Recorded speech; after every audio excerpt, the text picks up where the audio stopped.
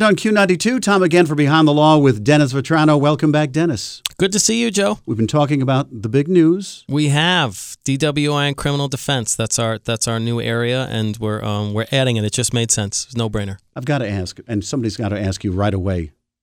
Best advice with a DWI situation. What should you do first? Well, let's put it this way. As you know, earlier in my career, and actually, throughout a lot of cases, I've handled DWI cases before, a lot of them, and I've handled a lot of traffic tickets as well. And, it's funny. Years ago, I heard this radio show, and it was a call-in radio show, and the lawyer was giving advice about things. And one person calls in and says, well, when I get pulled over for a speeding ticket or DWI, whatever it is, how should I approach it? What should I do? The police officer was asking me questions and this and that.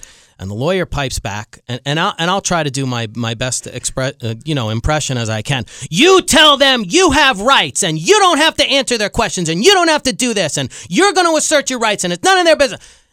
Let me tell you something. That is the single worst advice you could give to somebody when they're pulled over. Okay, and I'll tell you why. For example, a police officer asks, why, do you know why I pulled you over? They're looking for an admission. They're looking for you to say, well, yeah, I was speeding. Well, then they're going to write that down in their notebook, and if there's ever a trial in the case, they can say, you admitted to the charge. Now, you don't want to make an admission, quote unquote. You don't want to say, yeah, I was drinking, yeah, I was speeding, because they can use that against you again.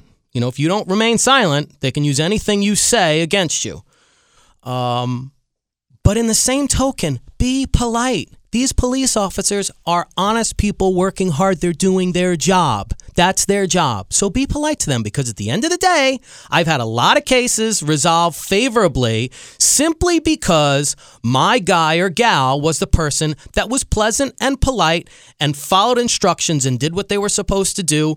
Again, not making admissions, preserving their rights, but just not being rude and obnoxious. Because when you have to negotiate with that police officer to get that situation resolved, you don't want to be the guy or gal that they remember was a real jerk. You don't want that.